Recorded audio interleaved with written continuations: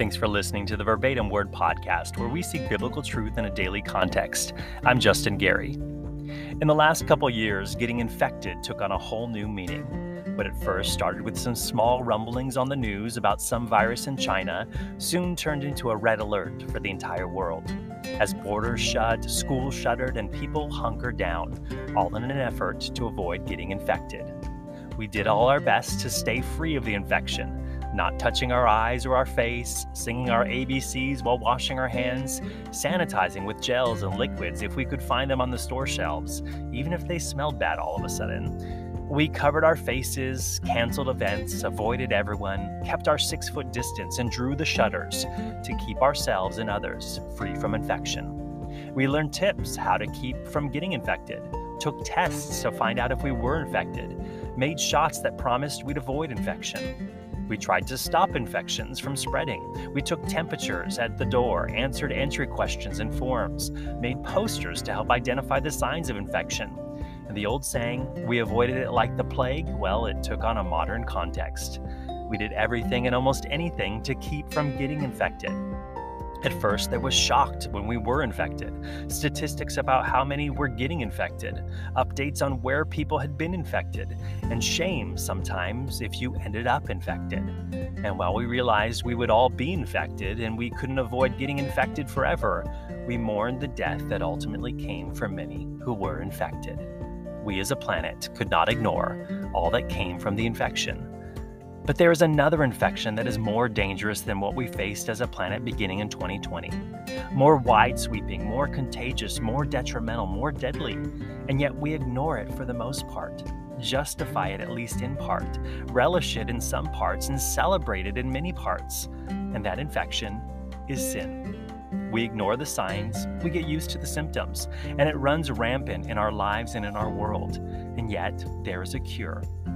And his name is Jesus.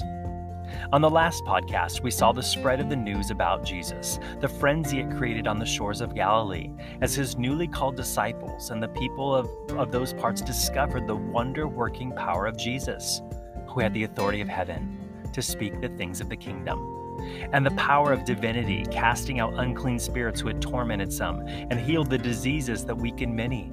And while the crowds lined up for this touch from on high, Jesus stepped away to hear from his Father on high, to be purposeful and clear on the mission that he was sent on. And that was to cure the greatest infection of all, the sickness of sin that runs rampant in our world. On this podcast, we see Jesus articulates the message and the mission. Healing was great, and he'd continue to do it in part, but he will declare his purpose clearly when he will say eventually in the Gospels, "Those who are well have no need of a physician, but those who are sick. I did not come to call the righteous, but sinners to repentance." And what good news it is that Jesus alone is the cure for our infection of sin. Let's pick up in Mark chapter 1, starting in verse 40.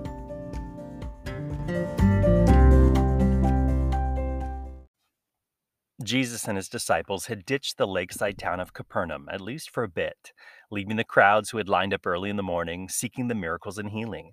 While the deliverance ministries were part of God's plan, Jesus said to the disciples, "Let us go into the next towns that I might preach there also, because for this purpose I have come forth." And he was preaching in their synagogues throughout all Galilee and casting out demons, removing the spiritual hindrances so that the word might be sown and planted.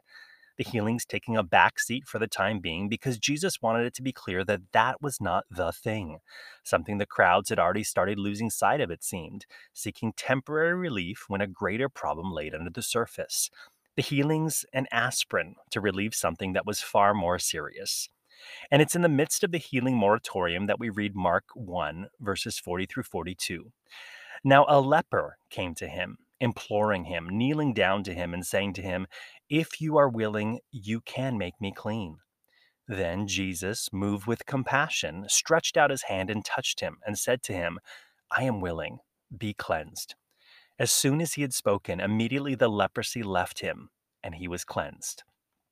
Though Jesus has sought to shift the focus from healing the bodies of people to speak to the hearts of people, this leper is desperate and comes to Jesus imploring him on his knees. The word there for imploring is parakaleo, translated in some English versions as beseeching or entreat. Parakaleo means to call to one side, to summon.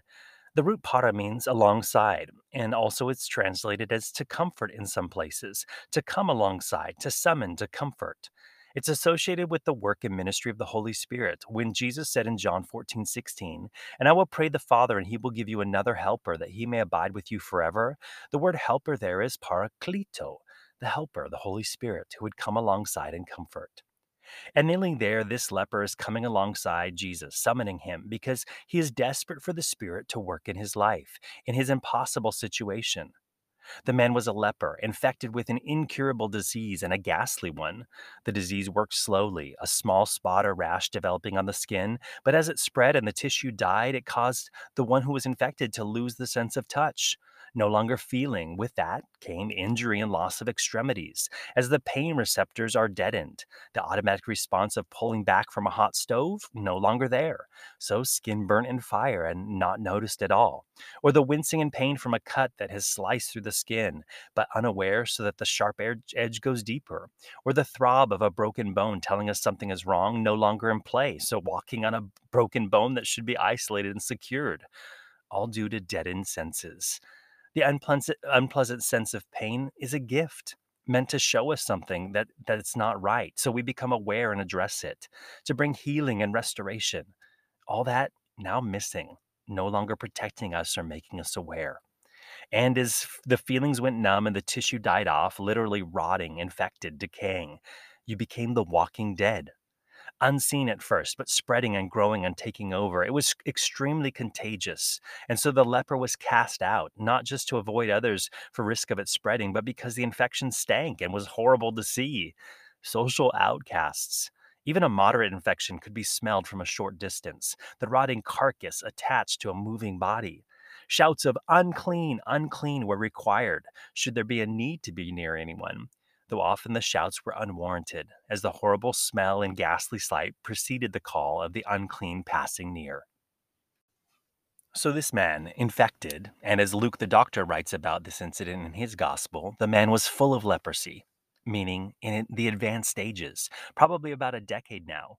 So this man was unbearable to look at, unavoidable to smell, and probably gag at, untouched for who knows how long, and rejected from society because he was infected.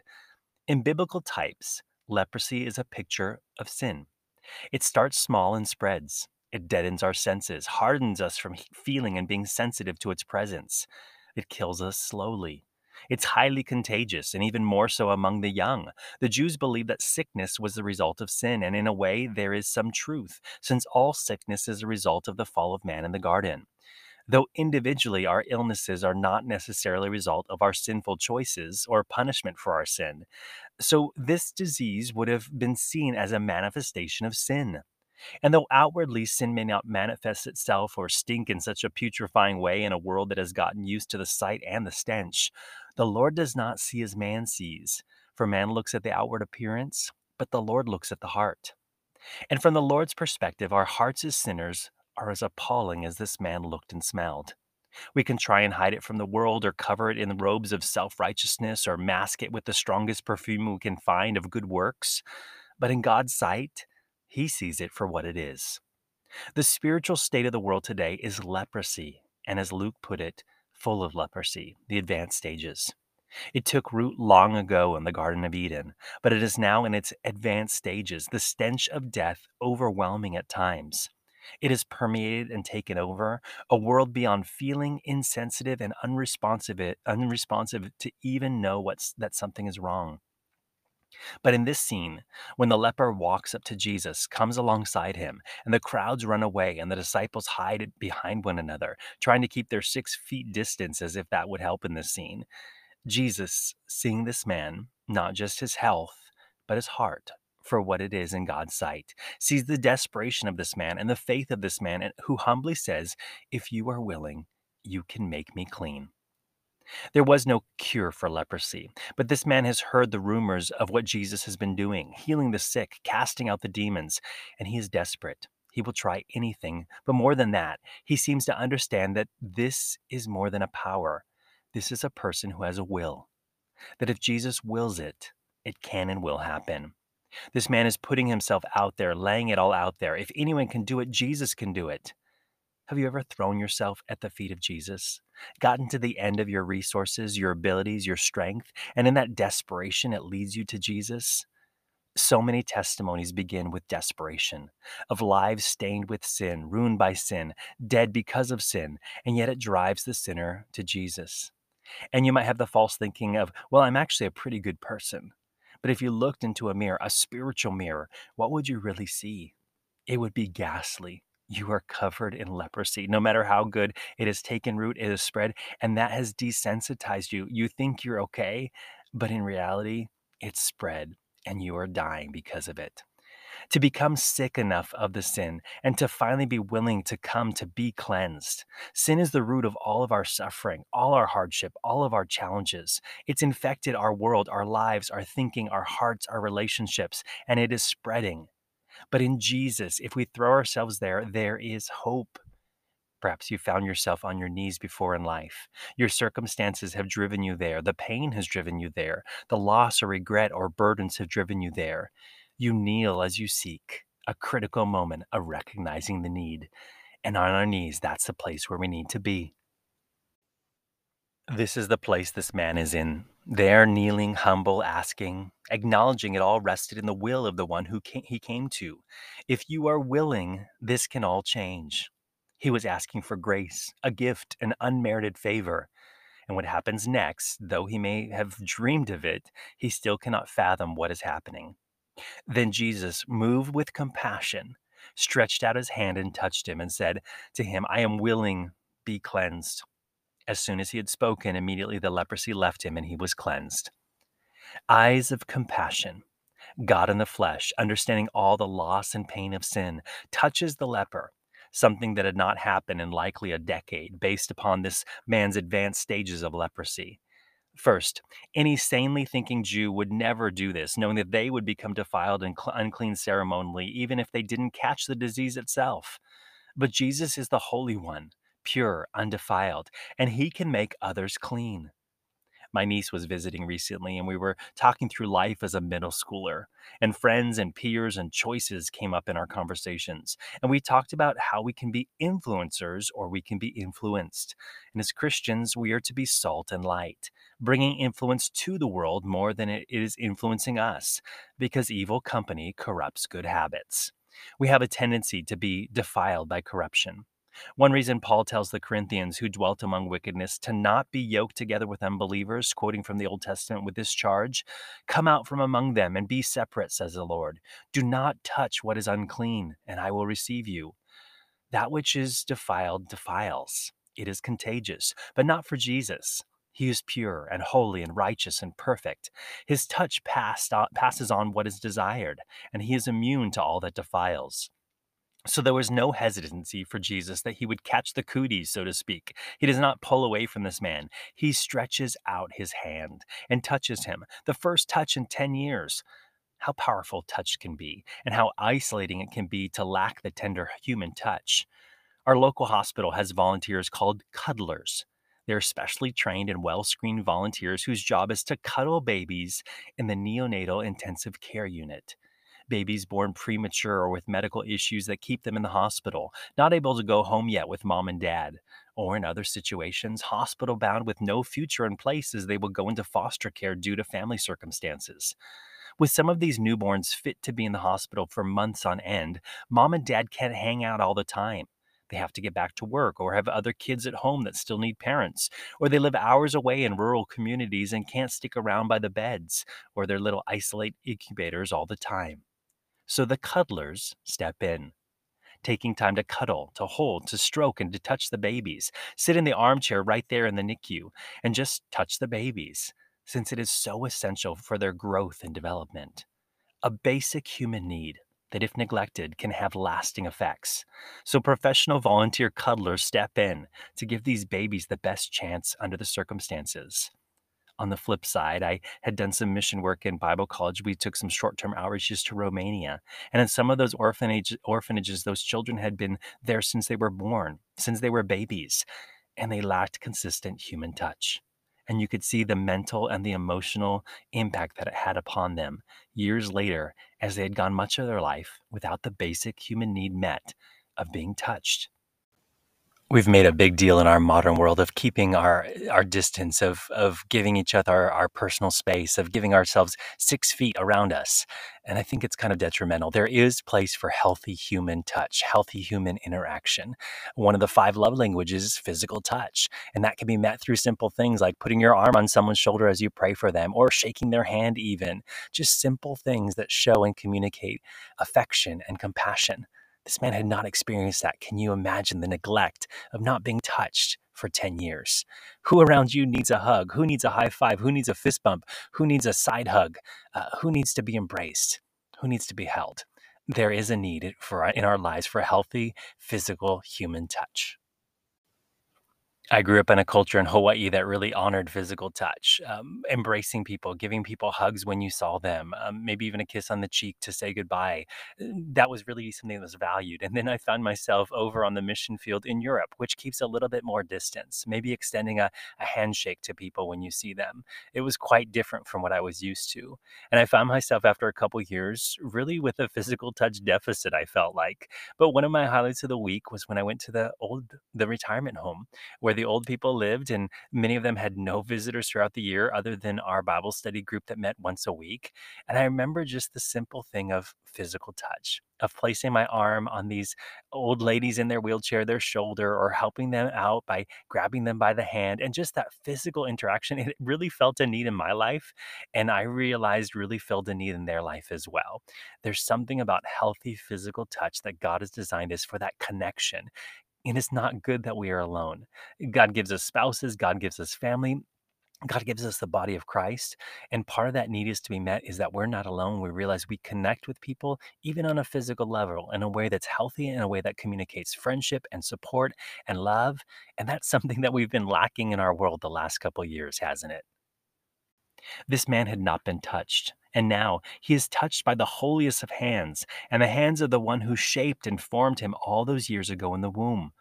How life giving this simple touch must have been. But the touch was just a means to a bigger end as cleansing took place, and immediately the leprosy left him.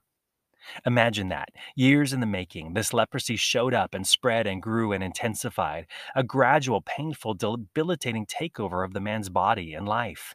But now, in an instant, the leprosy is gone. Does this mean the skin cleared up, the fingers grew back, the scabs healed over, the sensations return?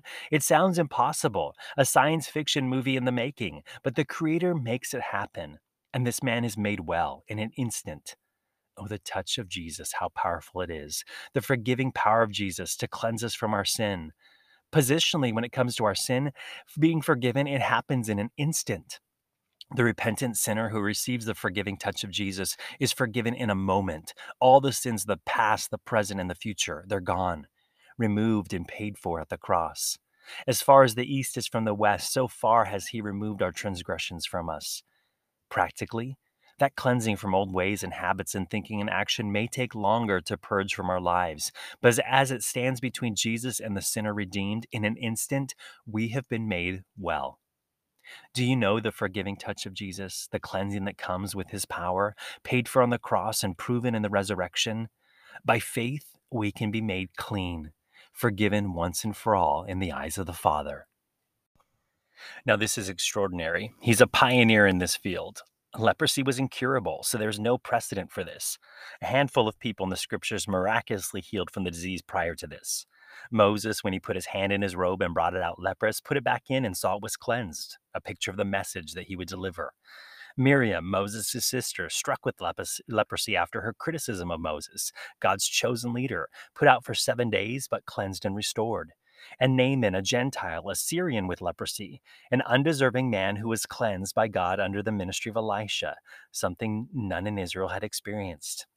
There is no cure for the disease, no precedent for the healing. So what now? What for this man there standing before Jesus, now made whole? What should he do? Mark 1:43 through 45 tells us, and he, Jesus, strictly warned him and sent him away at once and said to him, see that you say nothing to anyone, but go your way and show yourself to the priest and offer for your cleansing those things which Moses commanded as a testimony to them. However, he went out and began to proclaim it freely and to spread the matter, so that Jesus could no longer openly enter the city, but was outside in deserted places, and they came to him from every direction. Well, this did not happen in Israel before. There was provision made in the Old Testament of what to do should a cleansing ever take place. It's in Leviticus 14, the standard operating procedure for what to do in this scenario. The leper was to go to the priest who would make the call if a cleansing had indeed taken place, and then the prescribed sacrifice to be made under the circumstances. But while this had been written down for over 1,000 years by Jesus' day, those protocols had never really been used as far as we know. Priests had read and learned these procedures, but never put them to use. The page was not highlighted or dog-eared. It was none of those. Well, you have to cover this in class, but it won't be on the test sort of things. It was something that had been there and they'd never really gone over and put into practice. But now Jesus tells him to go show himself to the priest, the only ones who could officially declare him to be clean in their society, and then to do the sacrifices. He was to tell no one else, but to tell the priests as a testimony to them. Jesus knew the crowds were responding. They were hungry for a touch from God, and he was doing his best to keep the crowds at bay for now, to focus on spreading the message more than doing the healings. But Jesus had a burden for the religious leaders of the day, the ones who were to have been looking for him on the horizon, and who had strayed so far from the heart of the law and gotten caught up in their own twisted system based upon the law. Jesus says, show them. He had a heart for them and wanted them coming back to the truth. Imagine, over 1,000 years earlier, God, through the hand of Moses, had written a procedure manual for the cleansing of lepers, never been used until this day. Perhaps written for this day to testify for Jesus to those priests. It would speak to them in a different way than it would for the crowds, as they would have had to pay attention that God had done a miracle, that Jesus had performed this miracle, and ultimately that Jesus was God. God had divinely put this into scripture way in advance for this day, that a testimony would be given to those religious leaders, because Jesus doesn't think anyone is beyond being saved or anyone is beyond having their eyes open to the truth. Sometimes we wonder in our lives, why, God? If you could have stopped it, why am I going through what I'm going through? Or why didn't you heal me? Why did you let this progress in this way? Or let it get to this stage? For this man, I imagine he wrestled with these same things. But on this day, it was so that he could be a testimony, 1,000-year testimony in the making. And his burden was actually an honor to be used by God in this way, to testify of Jesus to the highest leaders of the land. Of course, based upon their belief that illness came from sin, they would assume that this was the case. God had punished this man for something that he had done in their thinking. When Jesus' disciples saw a man born blind in John 9, we read, "And his disciples asked him, saying, 'Rabbi, who sinned, this man or his parents, that he was born blind?' Jesus answered, 'Neither this man nor his parents sinned, but that the works of God should be revealed in him.'" God can and will use even the hardest things in our lives for his glory, that God should be revealed. And for this man, the 10 years of pain, suffering, isolation, rejection, it would be redeemed this day as he returns to the priests at the temple to be pronounced ceremonially clean. And they would remember this man, and he would have been to the religious leaders a decade or so earlier, officially pronounced unclean by the priests, now to return a testimony to them before their eyes. We don't always get to pick and choose our ministries, do we? Sometimes God lays upon us a burden or a yoke, asking us to carry it. And though we may writhe and squirm and complain and protest, in the end, our lives are for his glory, in whatever ways he sees fit to bring that about. We do see later in the Gospels and in Acts that many of the priests came to the faith, God using 1,000-year-old portion of Scripture and a decade-long suffering as a loud and bold witness to these religious leaders who needed the message of the gospel just as much, if not more, than the common folk who made up the crowds in Galilee. Notice something Jesus told this man. And he, Jesus, strictly warned him and sent him away at once and said to him, "See that you say nothing to anyone, but go your way, show yourself to the priest." However, he went out and began to proclaim it freely and to spread the matter, so that Jesus could no longer openly enter the city, but was outside in deserted places, and they came to him from every direction. It appears that Jesus wanted to avoid drumming up the crowds and to reach out to the religious leaders in this situation, but the man disobeys. goes out, makes some noise, and the crowds press in, something Jesus was trying to avoid at this point. But wait a second. On the last podcast, we see the importance of spreading the news, of telling people. Jesus is calling this man to obedience. And in Jesus' wisdom, the smaller audience in Jerusalem was more pressing at this time. But the man is disobedient. Ironic. Just cleansed by Jesus, a picture of sin and forgiveness. And his first response? Disobedience. Sin. Choosing what he wanted over what Jesus said was best in this situation. This is freeing in a way as we recognize our own nature. Forgiven by Jesus in an instant, redeemed as sinners, now called saints, but practically, we still walk in sin and disobedience. But Jesus doesn't rip away the healing or call us unforgiven when we do disobey.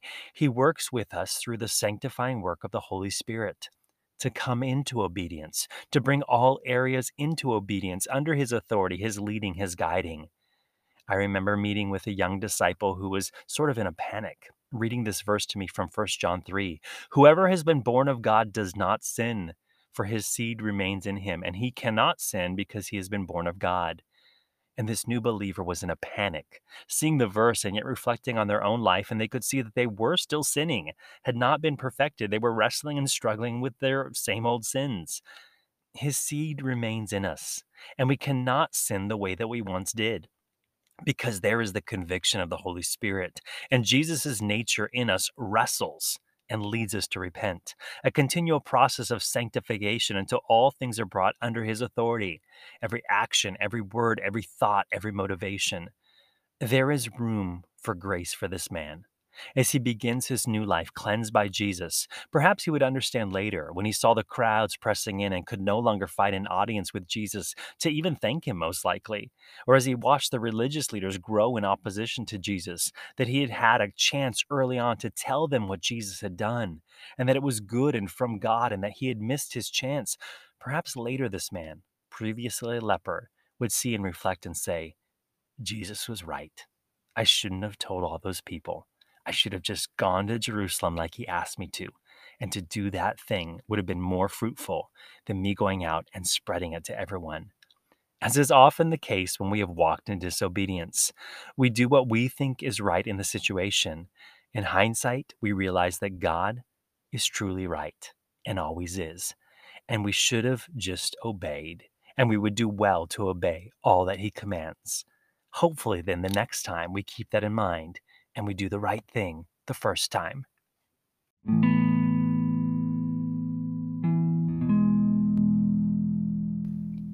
We live in a world that puts a lot of emphasis on the outward. As long as it looks okay, don't dig too deep beneath the surface. So if it doesn't look well enough, put some makeup on it, work out a little bit more, put on some good clothes, splash on some perfume. Just don't get too close to see the flaws. If there are any flaws, we can use Photoshop to make it look a little bit better. When it comes before the Lord and standing in the mirror and looking at what he truly sees, all of us, if we looked at our hearts, would see that they are corrupt, that they are fallen, that they are broken, that even more gross than this leper walking through this crowd, that God sees the heart, and he sees our hearts. And we know our hearts as well, though we might even deceive ourselves, being self-deceived as to what we really look like in the inside. When it comes to really understanding and coming under the power of the Holy Spirit to see who we truly are, we're often met with shame, with guilt, with feeling overwhelmed with who we really are as sinners. And so we pretend that we're not. We deny it. We lie to ourselves and we lie to others. And yet in that, there is no forgiveness. There is no redemption. There is no being set free. Jesus sees us for who we truly are, and yet he's moved with compassion. He doesn't reject us. He doesn't despise us, at least not at this point. Until we get to that place of eternity of having rejected him fully, that's when he'll say, I never knew you. But for now, he can put up with the stench. He can put up with the disgusting way that it looks. He can put up with how gross our sin is, and he is moved with compassion. And he will reach out and he will touch us and he will cleanse us and say, be healed, and use our lives as a testimony for his glory. But we've got to be honest with what we are as sinful men and women. We can't hide behind the looks that we can put, the righteous works that we can put. We can't just show to everyone how good we are and yet inside be corrupt inside. We need to be honest with what our sin really is. Jesus in Luke chapter 8, he spoke a parable to some who trusted in themselves that they were righteous and despised others. He says this, 2 men went up to the temple to pray, one a Pharisee and the other a tax collector. The Pharisee stood and prayed thus with himself, God, I thank you that I am not like other men, extortioners, unjust, adulterers, or even as this tax collector. I fast twice a week, I give tithes of all that I possess. And the tax collector, standing afar off, would not so much as raise his eyes to heaven, but beat his breast, saying, God, be merciful to me, a sinner. I tell you this man went down to his house justified rather than the other. For everyone who exalts himself will be humbled, and he who humbles himself will be exalted. May the Lord humble us in our recognition of just how sinful we are. May we be honest with that. May we be truthful with that. But may we also come in humility, kneeling before him and saying, Jesus, if you are willing, make me cleansed. That is the prayer of repentance. And that is all that keeps us from being in God's presence, not just now, but on into eternity. God can forgive sinners. It's the powerful work of the cross. It's the message that we need to hear, and it's the message that the world needs to hear today.